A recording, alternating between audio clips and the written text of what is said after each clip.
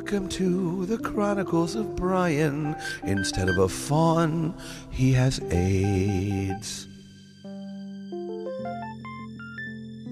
All right, everybody. Hello. My name is Brian McCarthy. Apparently, I am your guest host for the ADHD show here, which is appropriate for me and I guess Machete, because I had never actually been diagnosed with ADHD or ADD. But I can't seem to keep... I'll often start to tell a story and then stop that story and tell another story. And in that story, I'll tell another story. So probably that's something to do with something. I did have a black guy blow me once, but I didn't enjoy it. Here's the thing. When a man sucks your dick, okay, and maybe in his defense, he wasn't clean shaven, but when you feel like the stubble of a man's chin on the shaft of your dick, it's a different energy. And I can see how you'd like that, Machete, right? Yeah, I love it. Yeah, you sure do. Exactly. And also, maybe if it was longer hair, I'd enjoy it because it'd be kind of silkier, but like, there's something weird. Like, I just, this girl, and I'll just say her name because she actually, I actually told a story once at the comedy store, and she was actually in the audience, and she was upset that I didn't point at her in the audience and say, oh, that's the girl that let me fuck her in the ass because she wanted this black guy to suck my dick. And her name is Sasha Knopf. If you're listening to this, I Google her. She's absolutely beautiful. When I was dating her, she was a Vampirella, the comic book. She would go do those Comic Cons and shit like that. Oh, yeah. I mean, honestly, Google the girl. She's out. Yeah, I'm Googling her right now. Dude, she's out of control. Sasha what? Sasha Knopf, Knopf. And but basically, we were out one night. And we were just... oh, man. She's... She's no joke, man. I swear to God. I mean, look, I love my wife and everything. It's great. But right. Sasha... This is great, yeah. She's... Yeah, great time. And best blowjob of my life. And basically, we were out one night, and we probably had a quarter ounce of cocaine in our pocket. And we were at a bar my friend owns, and she was bragging to the bar owner, who was gay, about how big my dick is. Now, here's the thing. I have a big dick. I do. But I have a big dick for the 20th century. I watch a lot of porn now, and I don't know what's going on now, but like I kind of have like a vintage cock. Like I literally it's and I'm white and I'm kind of chubby, but it's girthy and it was like I said, it was kind of like I feel like my penis now, it's kind of like having like a super VHS. Like it was great in its day, you know what I mean? Yeah. But it's no Ultra HD. There's no I don't have the 4K dicks. Because Machete, you watch porn now, right? Like, yeah, totally. What are those guys fucking eating for breakfast, man? Like they have horse cocks. It's crazy. It's crazy. It is bananas. Like I mean, totally. And anyway, so she was bragging, and this is back in fucking 1994 or 5. So she was bragging to these gay guys. She was going, Brian's got this huge dick, and they were like, oh, we don't believe it, and so she goes, well, I'll show it to you. And I turned to Sasha, and I'm like, honey, I am doing fucking blow for the past 3 hours. Like my dick is like a nickel. And she goes, don't worry. She's like, I'll get you hard. So she ushers them out of the office. We were in the private office behind the, in the bar. And she drops to her knees, takes her top off, and the girl has ridiculous tits. And starts just working it. And I get this big floppy coke dick. And she knocks on the door and she brings the gay guys in and she's like, presents my dick to them. And they were like, oh my God, you have a beautiful penis. And I was like, thanks, mother. And so then, fast forward about an hour later, we're at Sasha's apartment.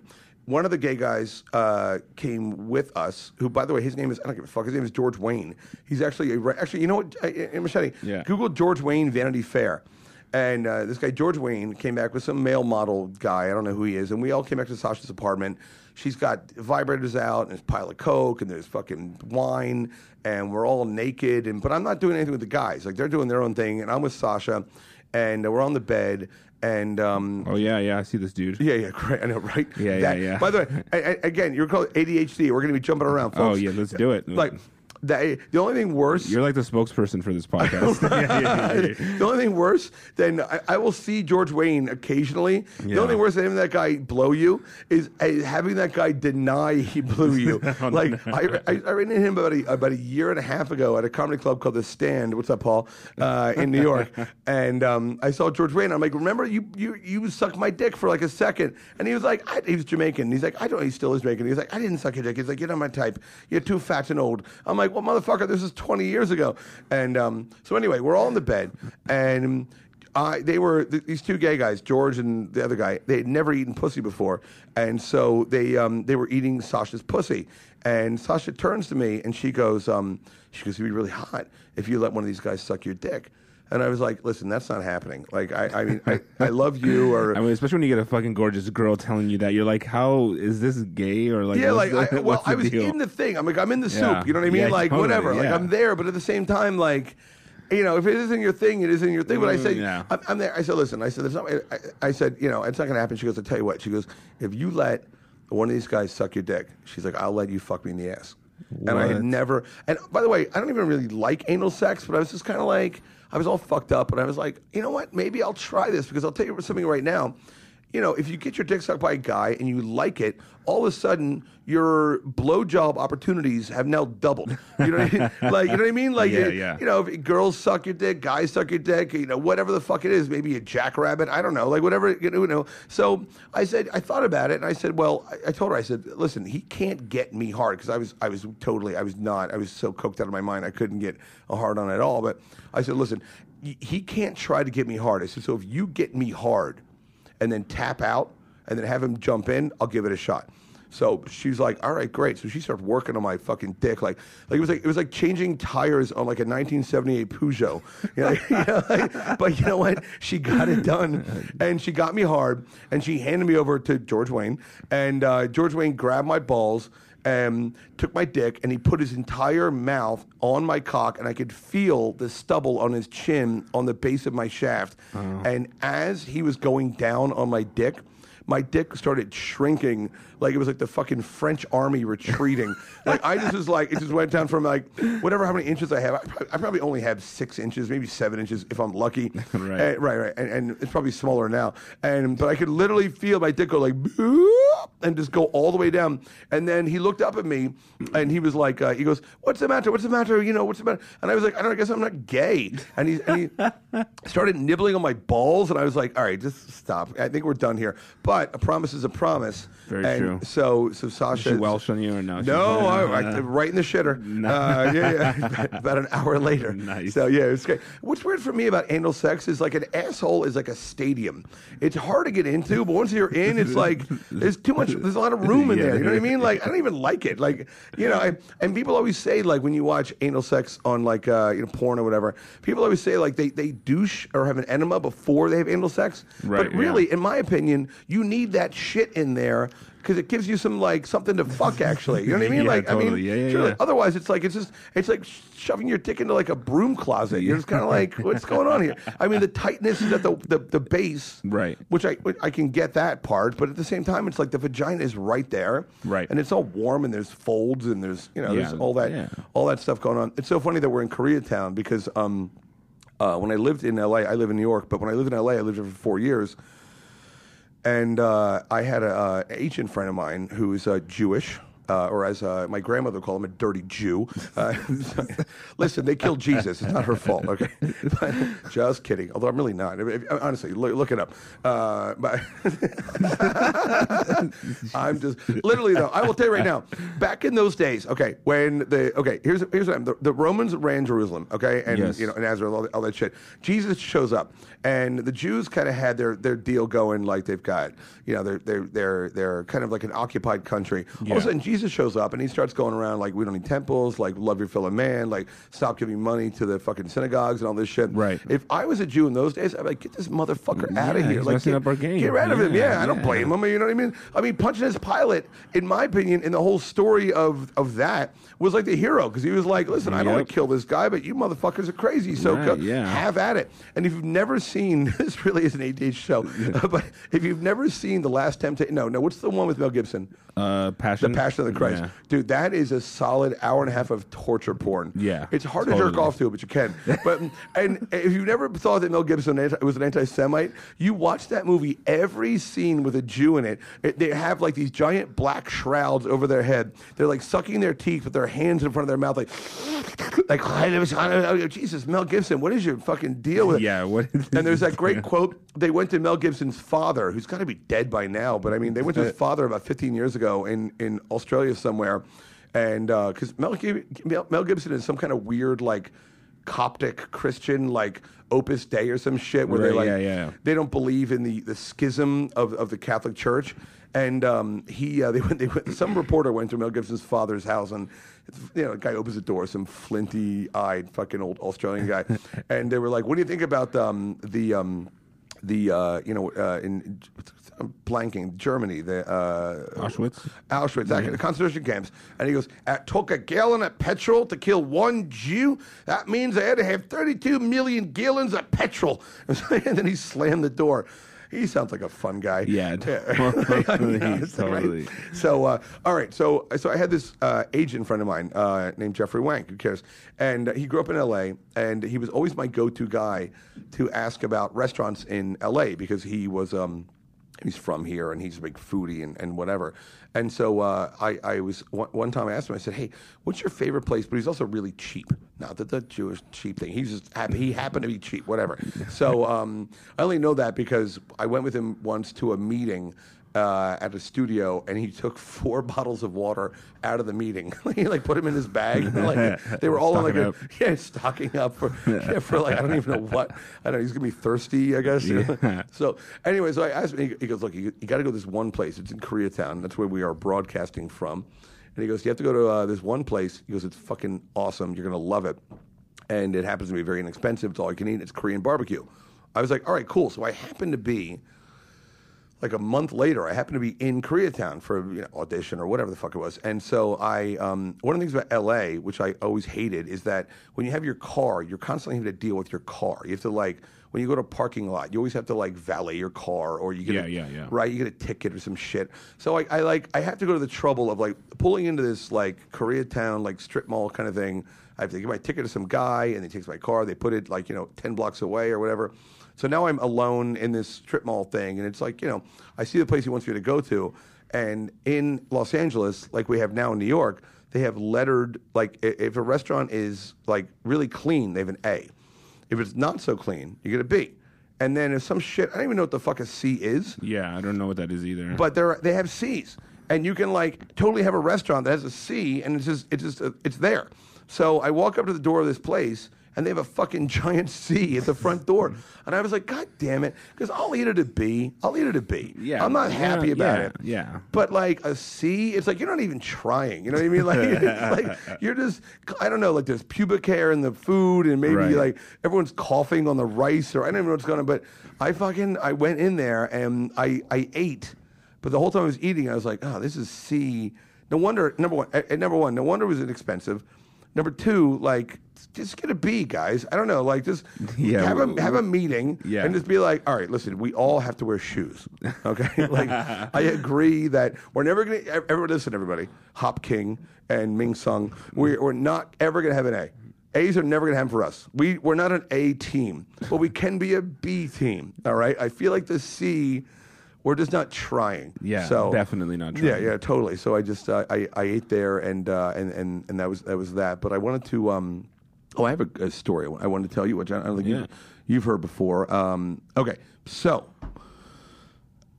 in New York City, there is a comedy show. It's not around anymore, and I'm sorry, most of my stories are kind of older because I'm married and fucking whatever. But hang in there. So there was a comedy show at a place called the Luna Lounge, and the name of the comedy show was a show called Eating It. And now, when you do comedy, if you're in front of an audience and your material isn't going over or people aren't laughing, when you get off stage, you tell your fellow comedians, you go, "Oh fuck, I ate it out there. I ate it."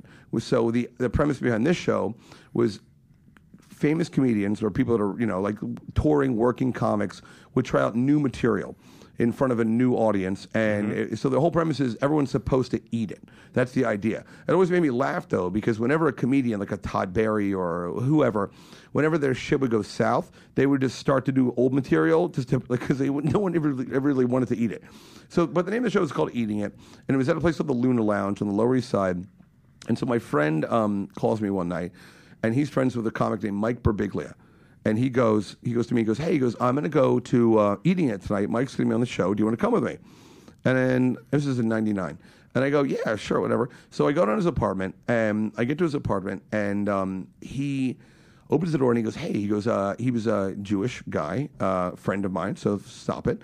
And he says to me, he goes, I just had a friend of mine now, I don't know if you know this or not, but in Israel has the best ecstasy in the world.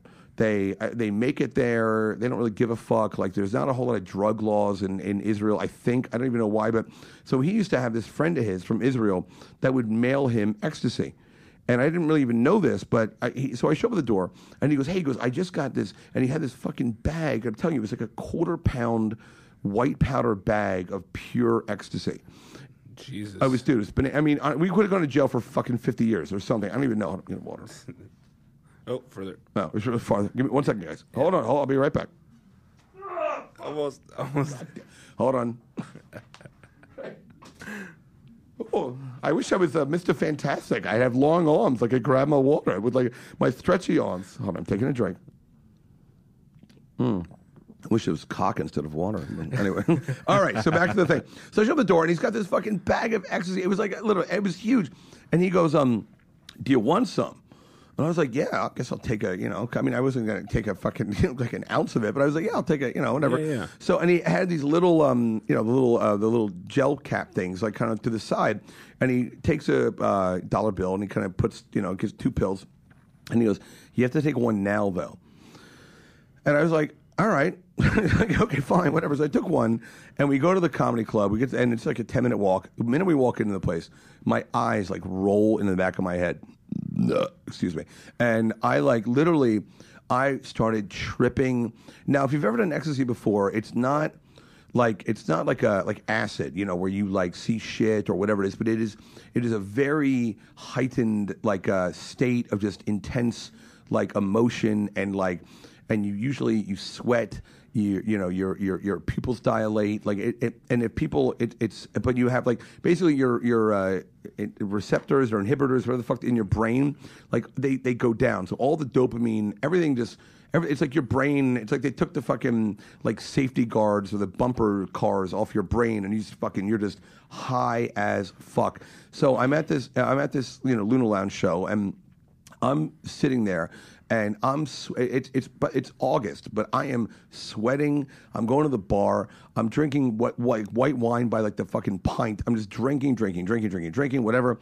And after the show, I wasn't really in the show, but I go back into the show from the bar, and I see my friend standing there next to Mike Birbiglia and Janine Garofalo and a couple other people. And I go right to Janine Garofalo, who is a comic, if you don't know who she is, and she's a comic, and she's kind of, she's sort of she's probably 50 now, but anyway, she and she's standing there, and she was on that show that night, and I walk right up to her, and I say to her, I said, I bet no one ever hits on you. And she looks at me, she's like, what? And I said, I am so fucking into you. It's creepy. And she's kind of laughs at me a little bit, and I grabbed her hand, and I started tracing. I said, guess my name by how I'm tracing my letters of my name in your hand. And she's like, what the fuck are you talking about? And I'm literally, I start coming on Janine Garofalo like a fucking, like a guy that just got out of prison for 100 years. You know what I mean? And I'm coming on to her, and she's, and again, she's kind of into it. She's weirdly into it, a little bit. You know what I mean? Yeah, she's not totally repulsed. She's not totally. Yeah. But meanwhile, I know I'm all sweaty, but I was cute back then. You know what I mean? Maybe she and she knew that I don't know Mike Birbiglia, but my friend knew Mike Birbiglia, and so I was kind of in that crowd, whatever.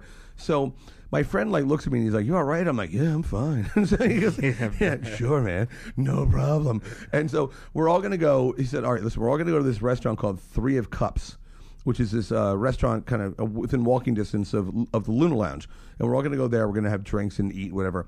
And so it's me, I think Todd Barry, this Michael Bigley, and a bunch of other comedy people, whatever. So we're all walking there. The whole walk there, I'm holding Janine Garofalo's hand, and I'm like milking her fingers. I'm like, I'm milking a goat. I'm milking a goat with your fingers. And like all this shit. And I know, dude, I was like, right. And so, and again, she was kind of like, and I'm younger than her, you know what I mean? But she's kind of like giving me like, all right, you know, like, I might fuck this guy. I don't know. Like, I mean, so we get to the restaurant, and this is an important part. It's a long banquette, okay, which is a bench on the wall. And across the banquette is a table and a bunch of chairs. Again, there's like probably 15 people. And I sit right in the middle with Janine, and we're on the banquette. And everyone else sits around us. And so we're sitting there, and I ordered like a carafe of white wine, and I just start drinking white wine, and I'm sitting next to her, and I kept trying to grab her pussy. Like, I was squeezing her inner thigh, you know, and I'm trying to get in there, and she swatted me away. But again, it was kind of playful, you know what I mean? I was totally just kind of like, y'all stop. Yeah, that kind of shit. Exactly. Right. And so we're sitting there, and then food comes, and everyone's kind of in their own conversation. I'm trying to nuzzle her. I'm just a mess. And by the way, I took the other hit of ecstasy too. So now I went to the bathroom. I'm like, let me take the second one. Yeah, let's keep this party going. It's not bad enough. Right. And Janine Garofalo at the time, she was a big deal, right? Yeah, totally a big deal. Yeah. I mean, like a lot of people might not know who she is now, but like Janine Garofalo was like a big like movement for the women's comic, whatever, you know what I mean? Yeah, one of the early, and she was in the movie Cats and Dogs with Uma Thurman and shit like that. Yeah, totally. Right, yeah. So anyway, so we're at the table, and there's all these people on the table, and I'm sitting next to her, and I'm just trying to, you know, do my thing, and I was sweating. I remember sweating so much that like my sweat was sweating. And so then I looked down the end of the table. There's this guy at the end of the table, and his name is Jeff Singer. And Jeff Singer is the booker for a comedy show called Just for Laughs and Montreal Comedy Club, or Montreal Comedy Show. And he's the head guy, Jeff Singer. And he works at Comedy Central, and he's a fucking big deal in comedy. And he still is, but, you know, he's like the shit, but, you know, and so I look down, and he's at the end of the table, and he's eating. And I notice that as he's eating, his mouth is full, and he's talking, and he's kind of chewing with his mouth open, and he's kind of got his elbows on the table. So I go to Janine, and I whisper, and I go, more food is falling out of that guy's mouth than is going into his mouth. But here's the thing. I didn't whisper that to Janine. I shouted it. And I didn't realize that, and I pointed at him. All of a sudden, the entire table looks at me, and Jeff Singer looks down the table at me, and he goes, I'm sorry. He goes, are you talking to me? And I go, yeah.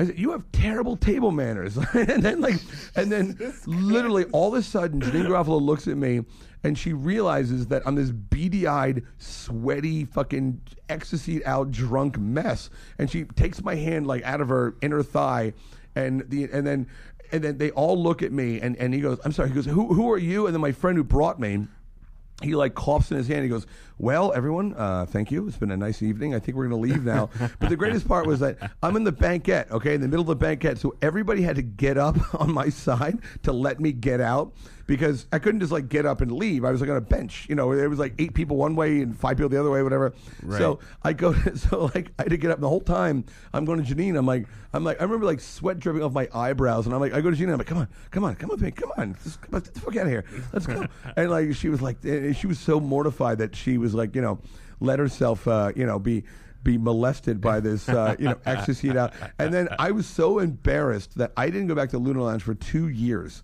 And then the next time I went back, I saw Jeff Singer, and he's like, do I know you? I was like, no, you don't. Yeah, know. No, you don't. You don't know me. So, right. Hey, can I do a couple plugs? Is that cool? Absolutely. All right. Listen, if you enjoy this nonsense, I have a show that I've been doing with Eddie and Jim back in the day, but the Brian McCarthy interview show, which you can check out, and then if you're really bored, you can also check out the National Lampoon interview show, which is the shows I did when I worked for the National Lampoon before I started doing my own shows. They're a lot of fun. Twitter, I guess, at Brian P. McCarthy if you want. And you can also check out brianpatrickmccarthy.com on the internet. Hey everybody, it's the Chronicles of Brian. That's my name. I once met Vin Diesel. Chronicles of Riddick, that's the tag from there. And he was a douchebag. Nigger. Thank you.